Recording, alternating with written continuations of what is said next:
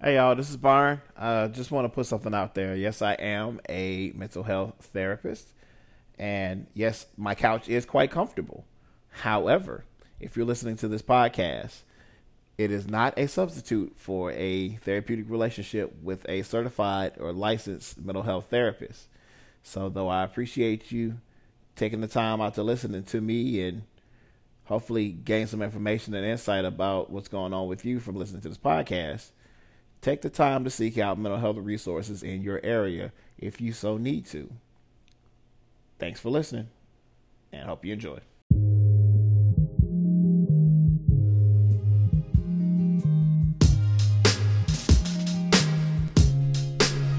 Just keep your faith in me. Go back and patiently.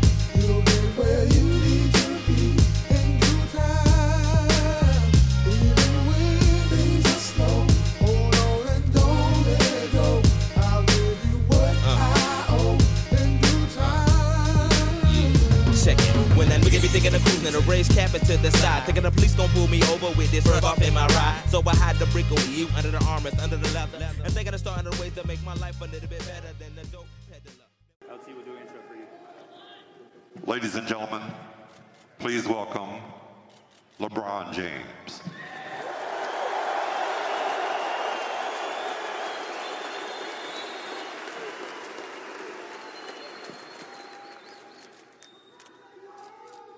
Before I get started on the speech that I have, I want to acknowledge all the lives that was lost Sunday morning. Alyssa Altabelli, John Altabelli, Carrie Altabelli, Peyton Chester, Sarah Chester, Christina Mauser, Ara Zabanya, Gianna Bryant, and Kobe Bryant. Now, I got something written down. You know, they asked me to kind of stay on course or whatever the case may be, but Laker Nation, man, I would be selling y'all short if I read off this shit, so I'm gonna go straight from the heart.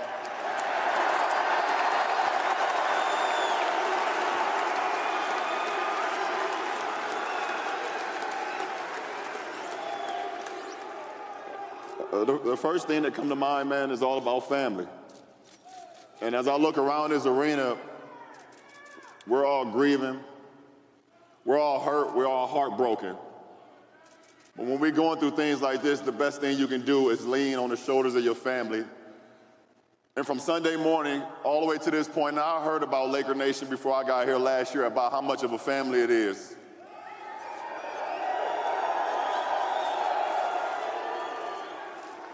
And that is absolutely what I've seen this whole week, not only from the players, not only from the coaching staff, not only from the organization, but from everybody. Everybody that's here, this is really, truly a family. And I know Kobe and Gianna and Vanessa and everybody, thank you guys from the bottom of their heart, as Kobe said.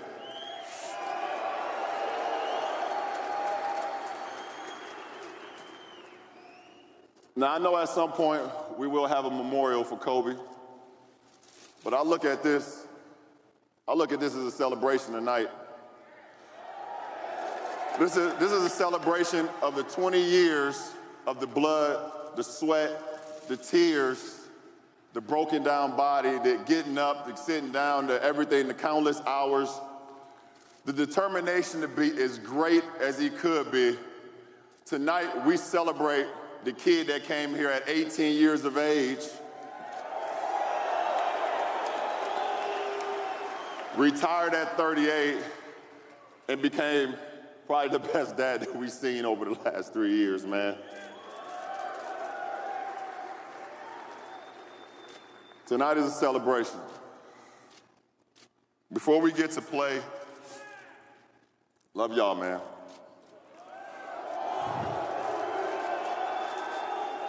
Kobe is a brother to me, and from the time I was in high school to watching him afar, to getting in this league at 18, watching him up close, all the battles that we had throughout my career, the one thing that we always shared is that determination to just want to win. and just want to be great. And the fact that I'm here now means so much to me. I want to continue along with my teammates to continue his legacy, not only for this year, but as long as we can play the game of basketball that we love, because that's what Kobe Bryant will want.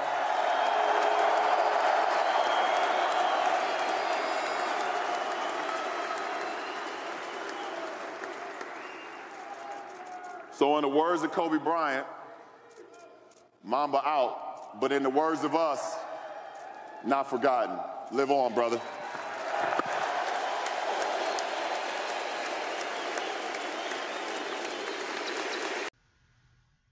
Hello there, and welcome back to the Captain's Couch. I'm your host, Byron Taylor. Thank you all, everybody, once again for checking back in with your boy on the couch, who's actually not sitting on the couch. He's actually sitting in his bedroom in his desk chair next to his desk that is next to the wall, which is by a window in my bedroom. Yeah. If you had sent a 5-star review, you might have got me in my bedroom today, but you didn't send me a 5-star review, and I'm very sad by that. So, Amazon, play Tears by the Isley Brothers. Tears Ron Crying Alone version by the Isley Brothers from Tidal.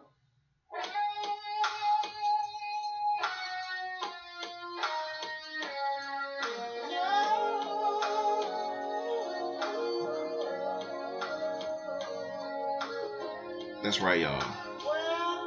So if you actually want to have a meeting in my bedroom, send me a 5-star review. But this week instead, because I didn't get one, you get these tears, which are very appropriate for today's topic. Also, I love the Isley Brothers. If you didn't know that about me, I am a humongous Isley Brothers fan. Yeah. And I like this song. This is like older elder statesmen Isley Brothers prior to their R. Kelly backed resurgence of the late 90s, early 2000s. Because I think Babyface wrote this song.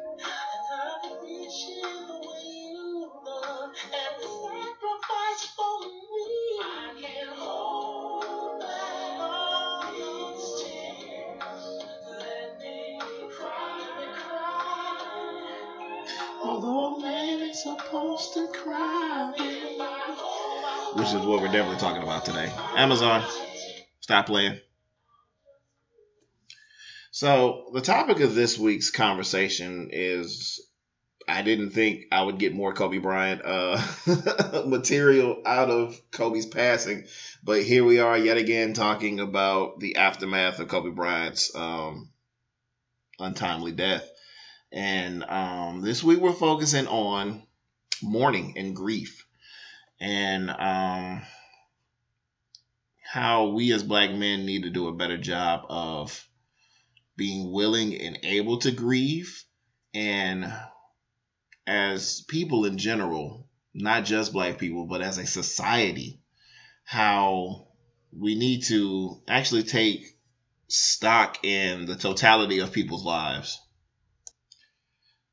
Even as a basketball fan, like seeing the visual reaction of men who I've spent either a small portion of my life or a considerable portion of my life entertain me through the game of basketball, shedding tears of sorrow, and not like the tears that you see in victory, because I think as a society we've normalized the idea of, when you crying tears of happiness because of something that you accomplished, but to see just tears of just utter just sorrow was something very different and very new for me, I think, even as a basketball fan.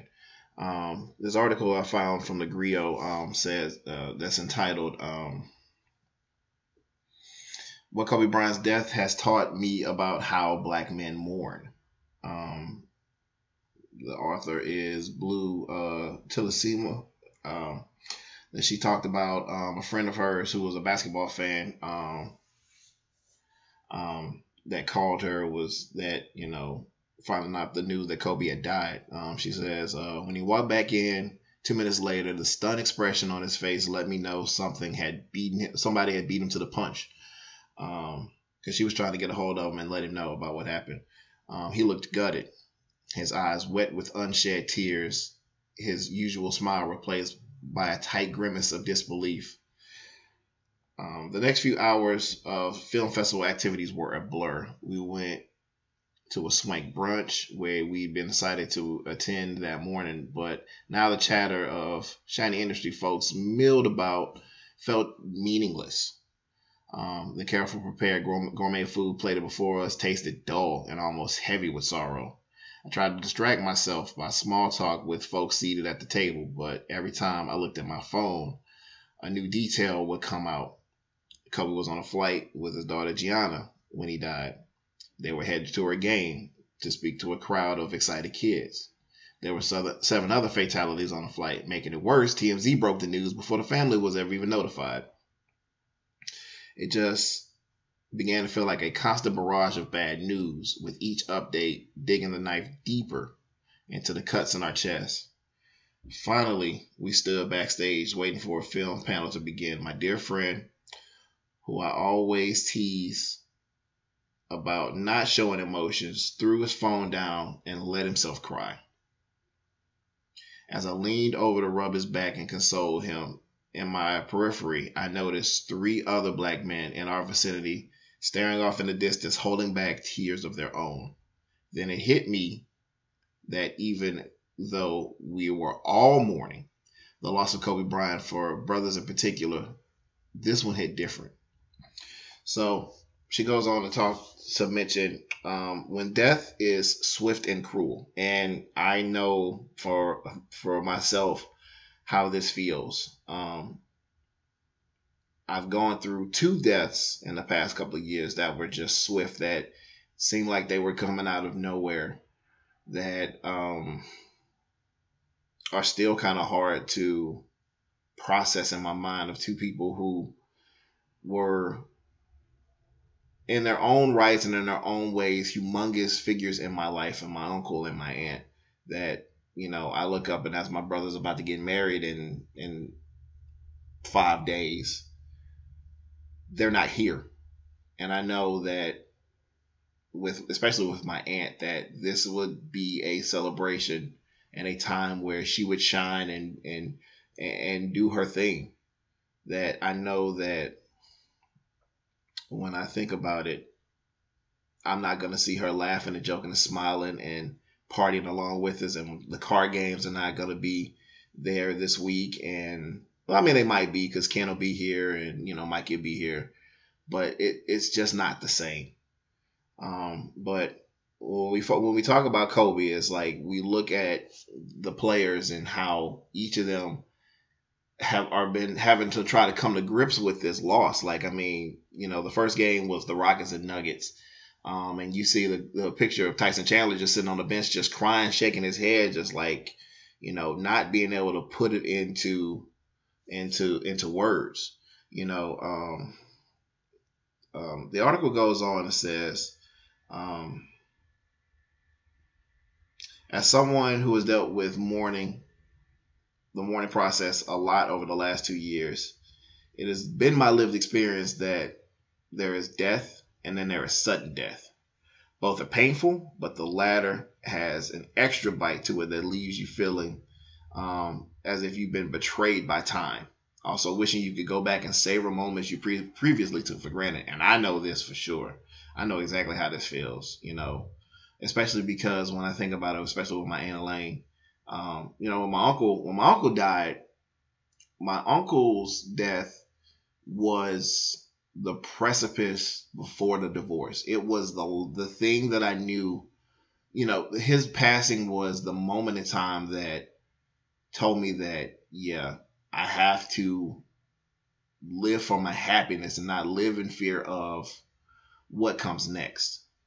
So like his passing was like the last thing that like held me back from seeking the divorce. So when he died and I came back and, things were just exactly as they were. And, you know, that's when I made the decision of like, okay, look, I can't do this anymore. But with my aunt's passing, you know, I'm in a different phase in my life. And, you know, I came to the realization that like after the funeral is like, oh my God, I never did get to tell her about Alex. I never got to tell her about her, you know, and I was sitting talking with my nana and I was talking with my aunt. My Aunt Willie is just like, oh my God, I never did like tell Aunt Elaine about this. And now she's not here. Yeah. That still kind of hurts. But when we look at Kobe, you know, he was a North Star of sorts. We grew up with him, and I mean, I know I did. Like, Kobe came in the league when I was 12 years old, you know, and I'm about to be 36 in a couple of days. So, yeah. Whether we realize it or not, his mortality was tied to our own, with his death feeling sort of abstract and distant.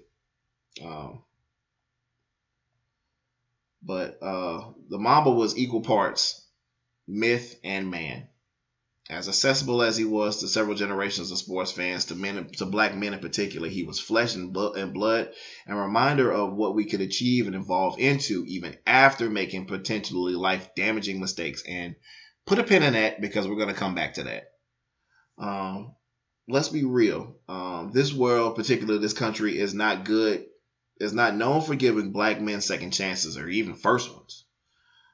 Since enslavement, our men have been seen as property, sexually deviant brutes with no humanity or tenderness to speak of.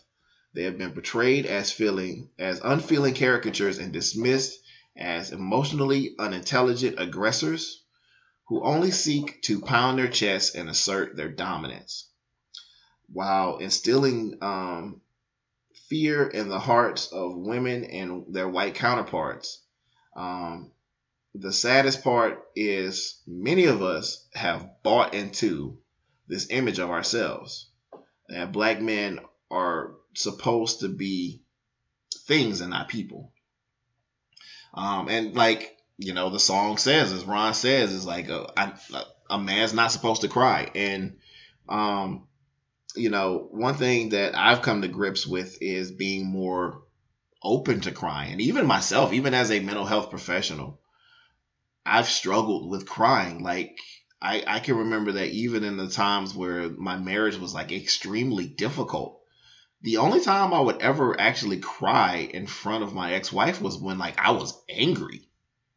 I remember a time where we were struggling like as a couple, and she was struggling mentally and emotionally and everything. And this was coming off the heels of her getting sick and getting better. And I was in graduate school, and, you know, I was struggling, trying to, you know, keep the boat afloat while, you know, she just kind of was just like, well, I'm just going to do whatever I want to do and you're going to have to deal with it. And, you know, I remember we get into an argument and like I'm angry and I'm like, you know, if you're saying that you're going to support me, then please support me. Like, I need you to, you know, get a hold of yourself and get a hold of your issues, because I can't do all of this. I can't go to school. I can't work.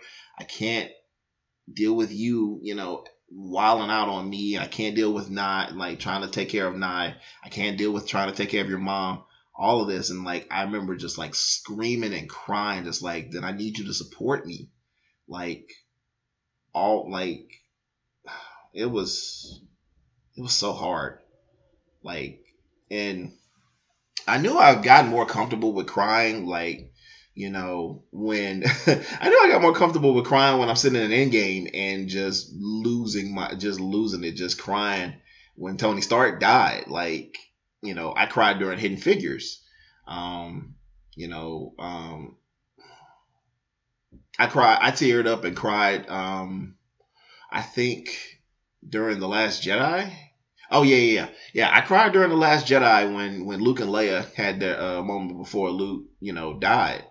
You know, especially knowing that Carrie Fisher died. So like actually died. So I'm like crying like, damn, like this is this is hard.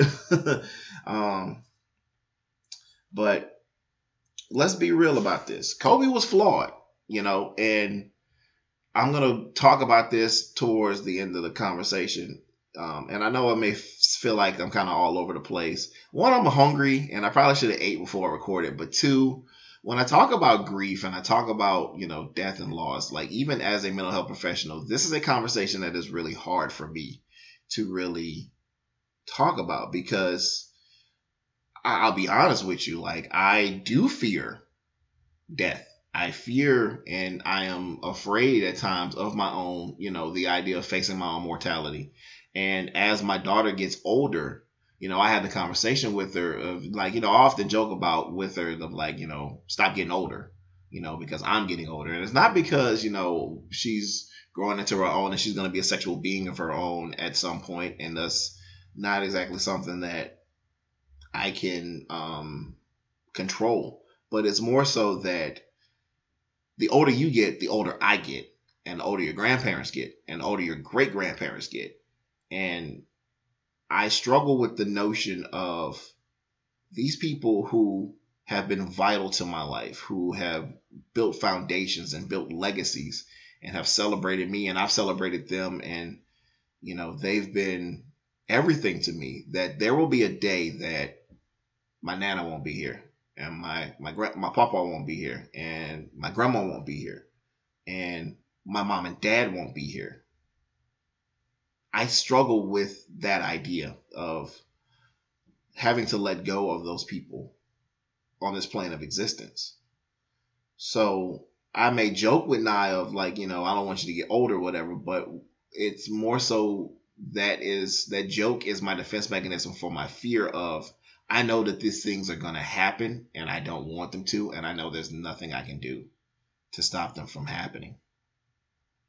But when we talk about Kobe, we talk about really and truthfully, and I appreciate Phenom for making a post about this, is that when we look at Kobe's story, it's a redemption song. It's a constant reminder that they can be more than whatever box society chose to put him in.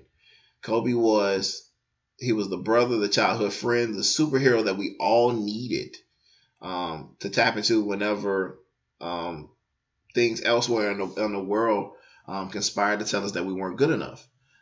He is a redemption story. And, I kind of bounced back and forth about what I wanted to talk about in the session this week between, how we grieve and how we mourn as Black men, and even as in Black in society in general, because I had another article that talked about the strong Black woman and Khalif Browner's mom, and how it was difficult for her to, really grieve his death, and, following his time and his imprisonment. But like, and oddly enough, I have not watched that documentary about Khalif Browder. Kind of in the same way that I haven't watched Fruitville Station. The article that I pulled up is, entitled "Can I Grieve?" And it talks about like the kind of historical,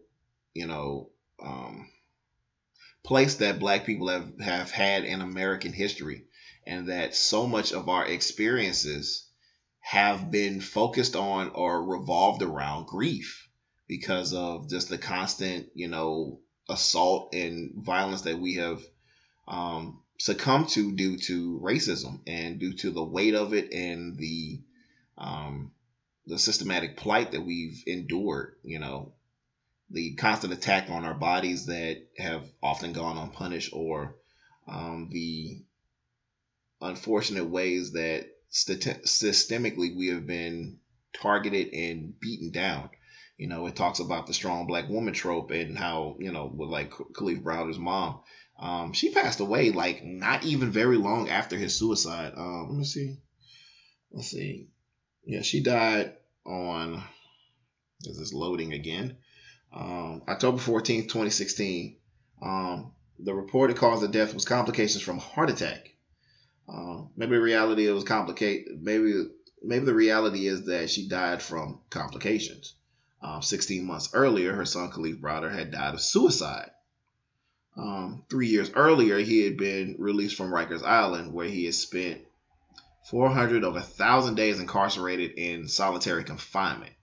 3 years before that, he was arrested on suspicion of stealing a backpack. His mother was only 63 years old. Think about the amount of grief that she had to endure in that time frame that likely caused an untimely death. The article also talks about that our grief as a community is mentioned in a part of the Black National Anthem. The article about Kobe mentions that, since the time of slavery, that Black men have not been afforded the opportunity to grieve. And that's very true. As a therapist, I've talked with some of my Black boys before, and the idea, and I've talked about vulnerability on the podcast before, but the idea of crying is seen as weak. The Kobe article goes on to say it's okay to cry. Black people are probably some of the proudest and most unflinching human beings on the planet, and our men in particular excel at this. As a result, many of us women can go years or perhaps even a whole lifetime never seeing the brothers around us shed a tear. Well, if you were paying attention, Alex, it only took you 8 months of knowing me that I cried, but you probably weren't looking because you were looking at the screen. But I was crying. But I joke about that, but I did tell her that I did cry during Endgame, and she didn't notice, but I was crying. But I did tell her after the fact. I was like, yeah, I just started crying and I just couldn't stop, and I was just like, what is happening? Why am I crying? But it was impactful. The side effect of this is that we often forget how vulnerable and human Black men can be. But since Sunday, I've seen who I honestly didn't know even had tear ducts sobbing like little children, both in real life and on my TV screen. It's been a bittersweet reminder of how much quote unquote stuff they hold in every day and teach themselves to push aside. Especially in the situation of Shaq, because Shaq had a complicated relationship with Kobe when they were teammates, and hearing Shaq, mourn over Kobe and grieve over Kobe was insane almost to me. Tracy McGrady, I guess that was a little bit different. I could see where T-Mac, had a good relationship with Kobe, and seeing that, T-Mac just crying tears, especially over Gigi, because he was close with Gigi, and it's so much, man. Seeing LeBron cry over Kobe, I put on the top of the show today. And he held it together pretty well in the speech, but you hear him cracking up a bit when he talked about how Kobe was a good father, had grown to become a good father. But seeing Bron off the airplane in LA when the Lakers landed the day Kobe died, the day after he passed Kobe on the all-time scoring list, and seeing LeBron just the 6'8", 250-pound solid muscle mountain of a man just decimated. I didn't think I could ever see that in my lifetime. Seeing Shaquille O'Neal, the most dominant center in NBA history. A dude who I grew up watching that was absolutely larger in life, that I was just hurt as a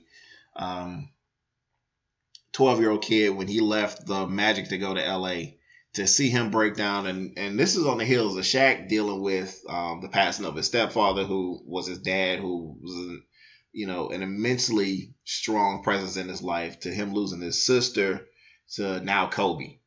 And, Shaq broke down, and he was talking about, how, I'm not good about reaching out to people, and he was talking to Kenny and Chuck and Ernie, and Ernie was, comforting him. He's like, I'm not good about reaching out to people. I get in my own thing and I'm busy and blah, blah, blah. But I got to do a better job of reaching out,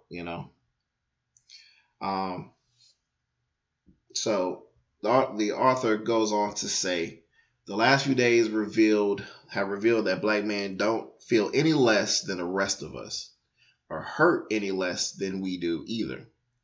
They have much less freedom to show it. So when I knew what I was going to write about with this piece today, I asked many of them flat out, why does this hurt so much? In summation, they said they felt blindsided and deeply wounded to lose someone they identify so intimately with. One went on to say that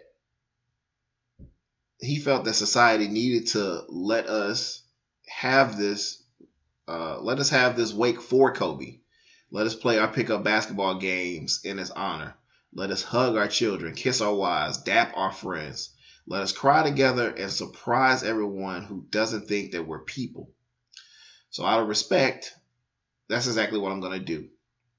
I'm going to let black men mourn, hold the space for them to put down their armor and remind them it's okay to weep for as long and as hard as they need to, because the unexpected but the incredibly soul-stirring silver lining of this tragedy is that the men in our lives are finally allowing themselves to show vulnerability in ways I'm not sure that they even knew they were capable of. I'd like to think that Kobe, the older, wiser family man who planned to dedicate the rest of his life to uplifting his community, will be proud to know that this too gets to be part of his amazing and complicated legacy. So let me focus in more of this on the psychological perspective for the fellas that are listening to this, right? This is an article from Brandon Jones. Now, we're going to get to the complicated legacy of Kobe Bryant in a minute. So, this is from Brandon Jones, who is a master's degree level mental health professional, practitioner. Hey, what's up, bro? I'm one of those too. So, grief is normal. It is natural, and it is often deeply painful response to loss. The death of a loved one is more common than we think, but other significant changes in one's life involving the loss and therefore grief that we may experience.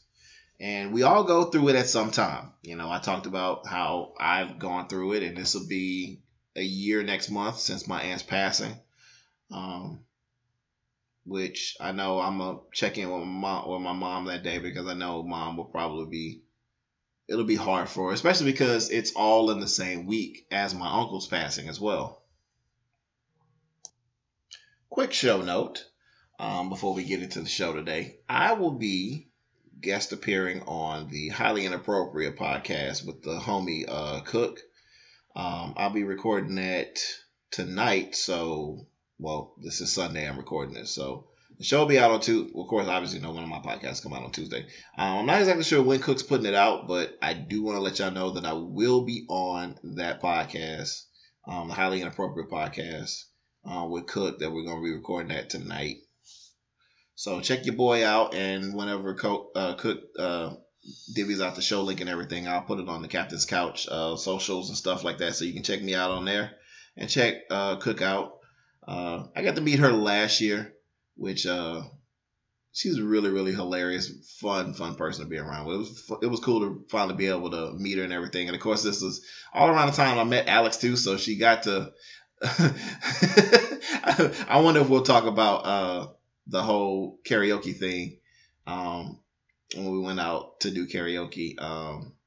And she tried to do "Sing for Me" by Atlantic Starr. I should have went up there and helped her. That's my bad, Cook. I know the words to the song, so I should have went up there and helped. But she very much was like, when she saw me and Alex together, she was like, "Hey, B, like, this is a good look for you. I like this." So that was really cool. Shout out to Cook. So I look forward to doing that tonight. Now, back to your regularly scheduled podcast already in progress. I meant to do that at the beginning of the podcast, and I was going to just add it in there, but that would have sounded weird for me doing my sexy low voice to me doing my regular voice. So we'll just do it here in the middle of the podcast. So why is grief important to black men, right? Grief creates an obstacle in our development as men. We lose so much as men that we often take these experiences and normalize them. Grief is often misunderstood, is an often misunderstood and neglected process in life. The complexities in responding to death or significant loss. And when we talk about grief, especially when I work with my kids, let's not focus grief in on just the death of somebody. Grief can also be grieving the lack of a presence of an important person. It could be the loss of a relationship. It could be the, grieving the end of a relationship. It can be the grieving the end of a job opportunity, or grieving the end of a chapter in your life. We see with athletes the grief that comes with retirement. And that is a thing that can be a very hard process for especially Black men to figure out, is what comes next in my life. As I'm grieving this process of, okay, well, now I've been this athlete and this has been who I've been labeled as for this significant portion of my life. Now what comes next? Who am I now without this sport? The complexity in responding to death or significant loss is often awkward, uncomfortable, even frightening. So we try to avoid dealing with grief. This can make this experience even more lonely and unhappy than it might otherwise be. And Black male culture, accepting grief and not processing it through has been an accepted element within manhood. This develops a mental and emotional void within our development and functioning as men. And I'm going to highlight one of the ways that manifests in how we deal with grief shortly, once I get through this article. It is dangerous for many of the Black men many of the Black boys developing into men to be subjected to this amount of grief. It leads to conscious and subconscious levels of helplessness and hopelessness. Once these emotional or mental conditions are introduced into the development of a man, they create a ripple effect of dysfunction. And when we talk about helplessness and hopelessness, part of the ways that manifests can be depression. Sometimes with helplessness, we fight back helplessness through anger, because we feel like anger is the only way to express the feeling of I feel this way and no one can seem to help me with this feeling that I'm expressing. So how can we learn to express our grief more fully as Black men? We can seek out caring people who understand or join support groups. Express your feelings. It'll help you work through your grieving process. Crying offers a release, so don't hold it back. Don't listen to Ron Isley. It's okay to cry, because Ron Isley's crying. Don't let the song cry. You can physically cry. Use a method to document the healing process. It'll help you get your feelings out and work through the process to document the healing process. Take care of your health. Maintain constant contact with your physician. Be sure to eat well and get plenty of sleep. Be aware of the development of dependence on medication, drugs, or alcohol. Accept that life is for the living. Now, that is an Isaac Brothers quote that I will fully endorse. That life is for the living, so let's live it, baby. Yeah. That's Don't Say Goodnight by Isaac Brothers, by the way. It takes effort to begin to live again in the present and not dwell on the past. Postpone major life changes. Try to hold off from making any major changes such as moving, changing jobs, or having children when you're dealing with grief. You should give yourself time to adjust to your loss before adding additional life responsibilities. Be patient. It can take months or even years to absorb a major loss and accept that your life has changed. Be sure to take the time that you need, but do plan to move forward with your life. The last thing that we can do is seek outside help when necessary. Remember, we talked about here about being vulnerable. If you're struggling with grief, seek outside help. And I'll do an additional session one day about the difference between complicated, or just kind of normal grief, complicated grief, and then what's the difference between complicated grief and depression. And I'll have a special guest one of these days to talk about grieving and dealing with those things somewhere down the line. So, how is grief connected to Black masculinity? As Black men in America, our position is complex and frustrating. We live in a world dominated by white male patriarchy. However, we may be the least powerful ethnic group of men, especially in the United States, which, yeah, I guess I can kind of see that when we look at the historical context of it all. I mean, maybe Native American males may be lower than us as Black men, but we kind of, as far as the historically speaking, when it comes to ethnic groups, African Americans and Native Americans, I think, have had the prolonged effects of white male patriarchy and racism when it comes to the development of America, where, of course, the natives were here and were systematically decimated by, manifest destiny, and then, of course, slavery. So, yeah. But Black males lose opportunities, relationships, connections to networks, and the concept of a legacy whenever we're dealing with our grief. I totally jumped. Good old ADHD there.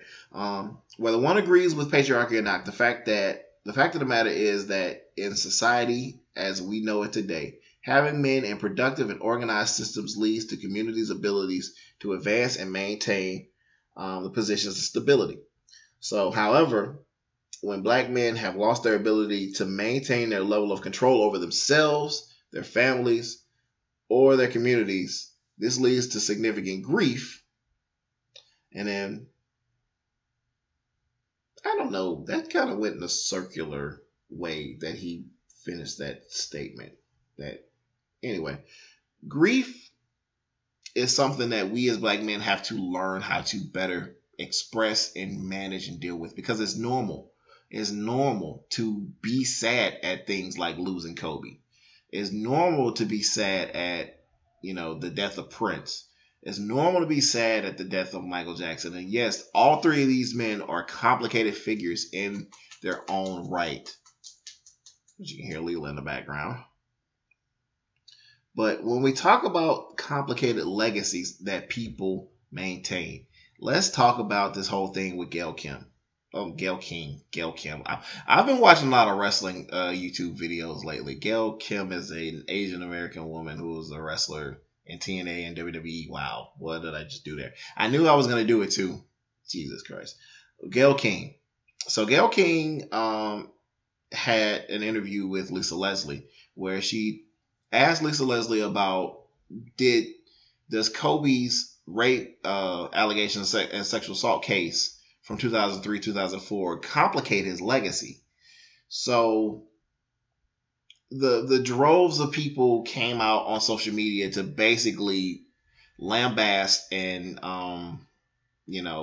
rake Gail King across the coals and the dragging that only social media can do and drag people. From LeBron, like even the subtle things of LeBron saying protect Lisa Leslie at all costs, to Snoop being vulgar as hell, to Ari Lennox calling her a coon. Here's the thing. It is perfectly okay to be in mourning and to grieve the loss of this gigantic figure like Kobe Bryant. Honestly, he's one of the top 5, top 10 greatest basketball players ever.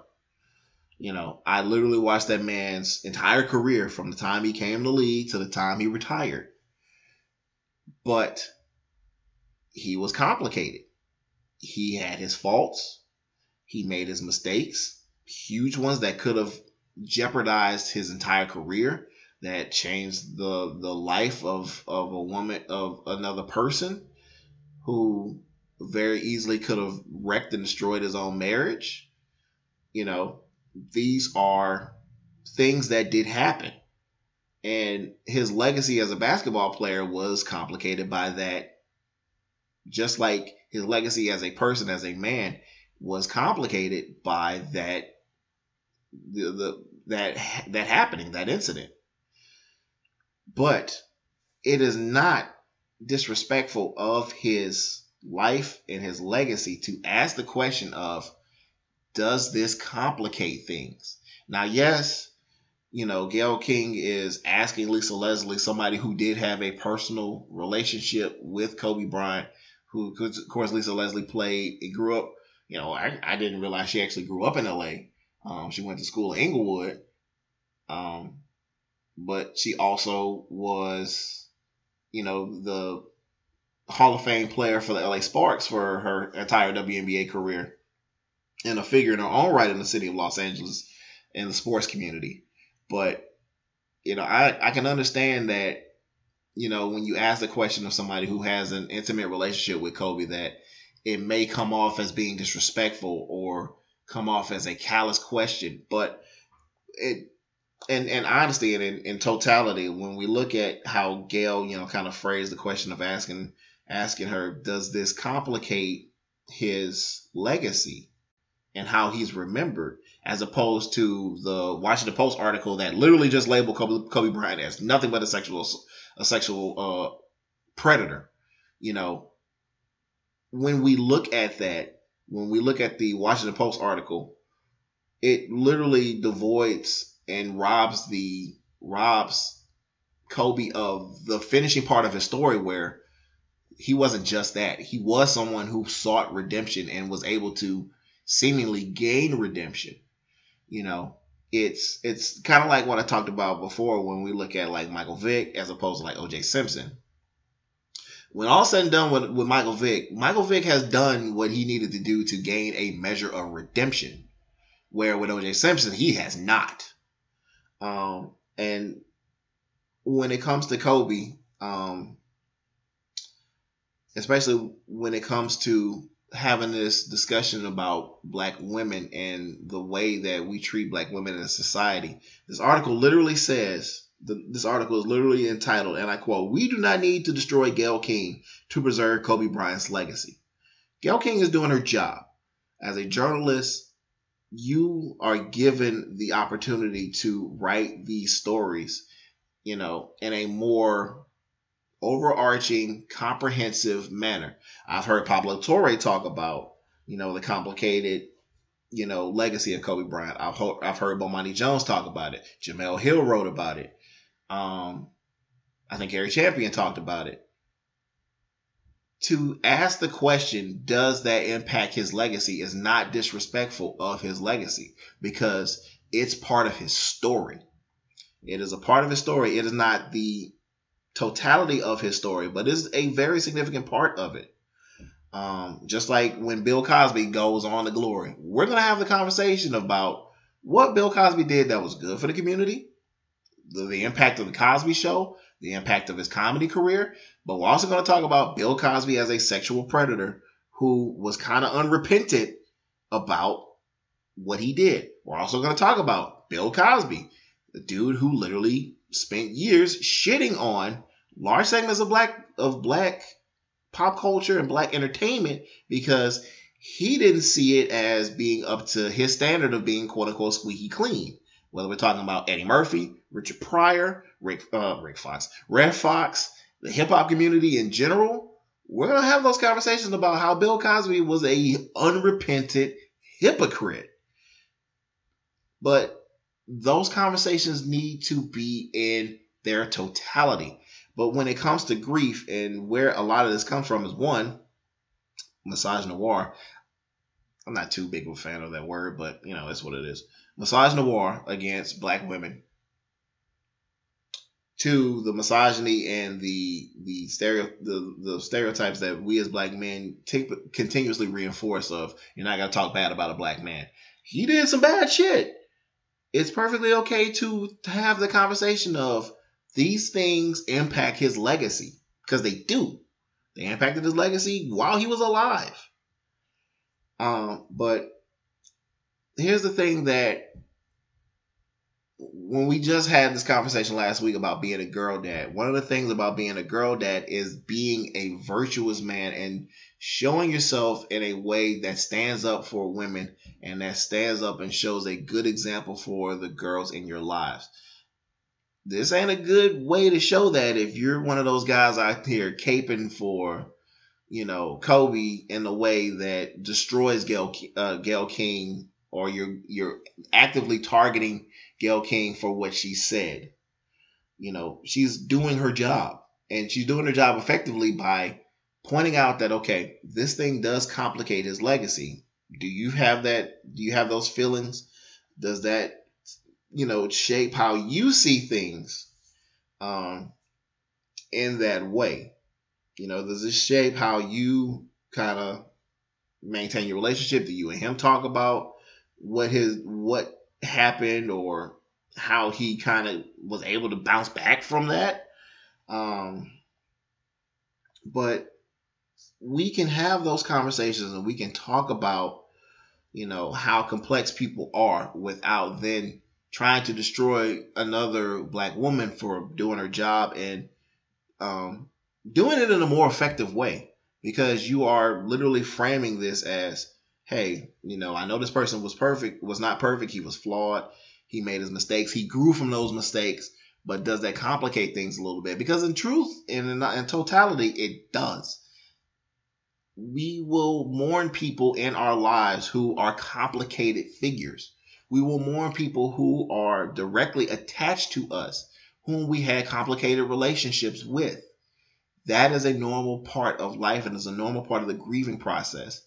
And I know that in this society, we always try to act like when a person dies, we can only say nothing but good things about them. But if we're being honest and true to their story, we can talk about how complicated they were and how complex that they were, because that gives that person much more realness.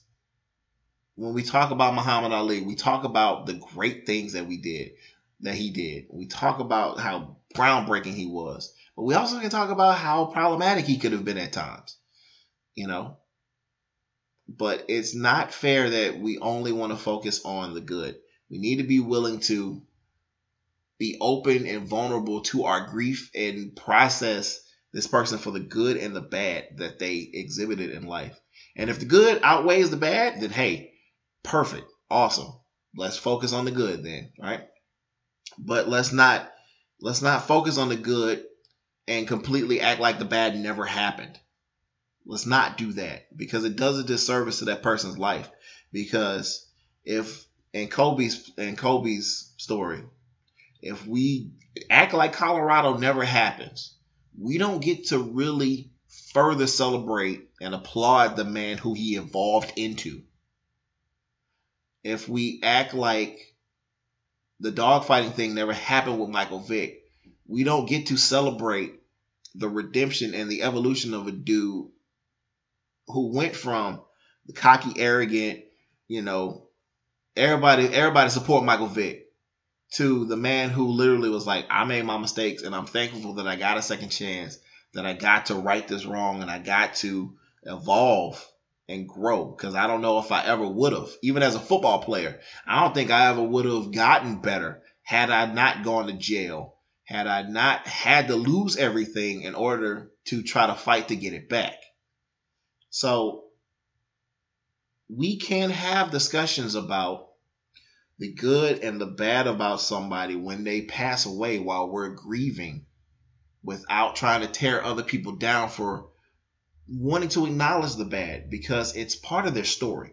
And when somebody dies, that whole story has to get told. There was this one of my clients said something to me the other day. He was like, I heard this quote, Mr. Barnes, he ain't called me Mr. B. He's like, I heard this quote, Mr. Barnes, is that everybody has a chapter in their story that they don't read aloud.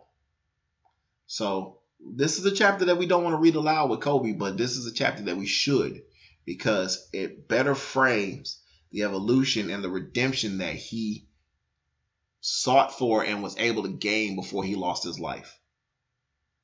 So, with that being said, do better, guys. Fellas, do better. You want to be a girl dad? You got to do better. You got to treat the women that are surrounding your girls, that your girls will look up to, better.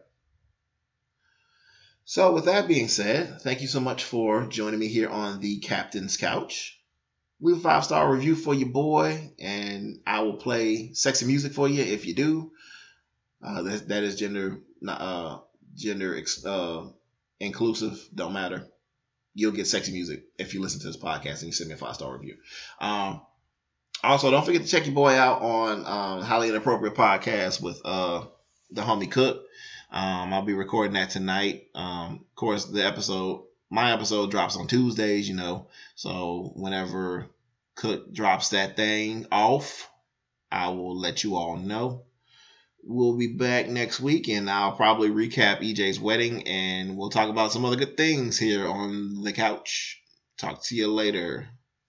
Oh, Wednesday is my birthday. So if you're listening to this and you want to send your boy something on PayPal or Cash App for his birthday, do so. Yep. Go on, do that.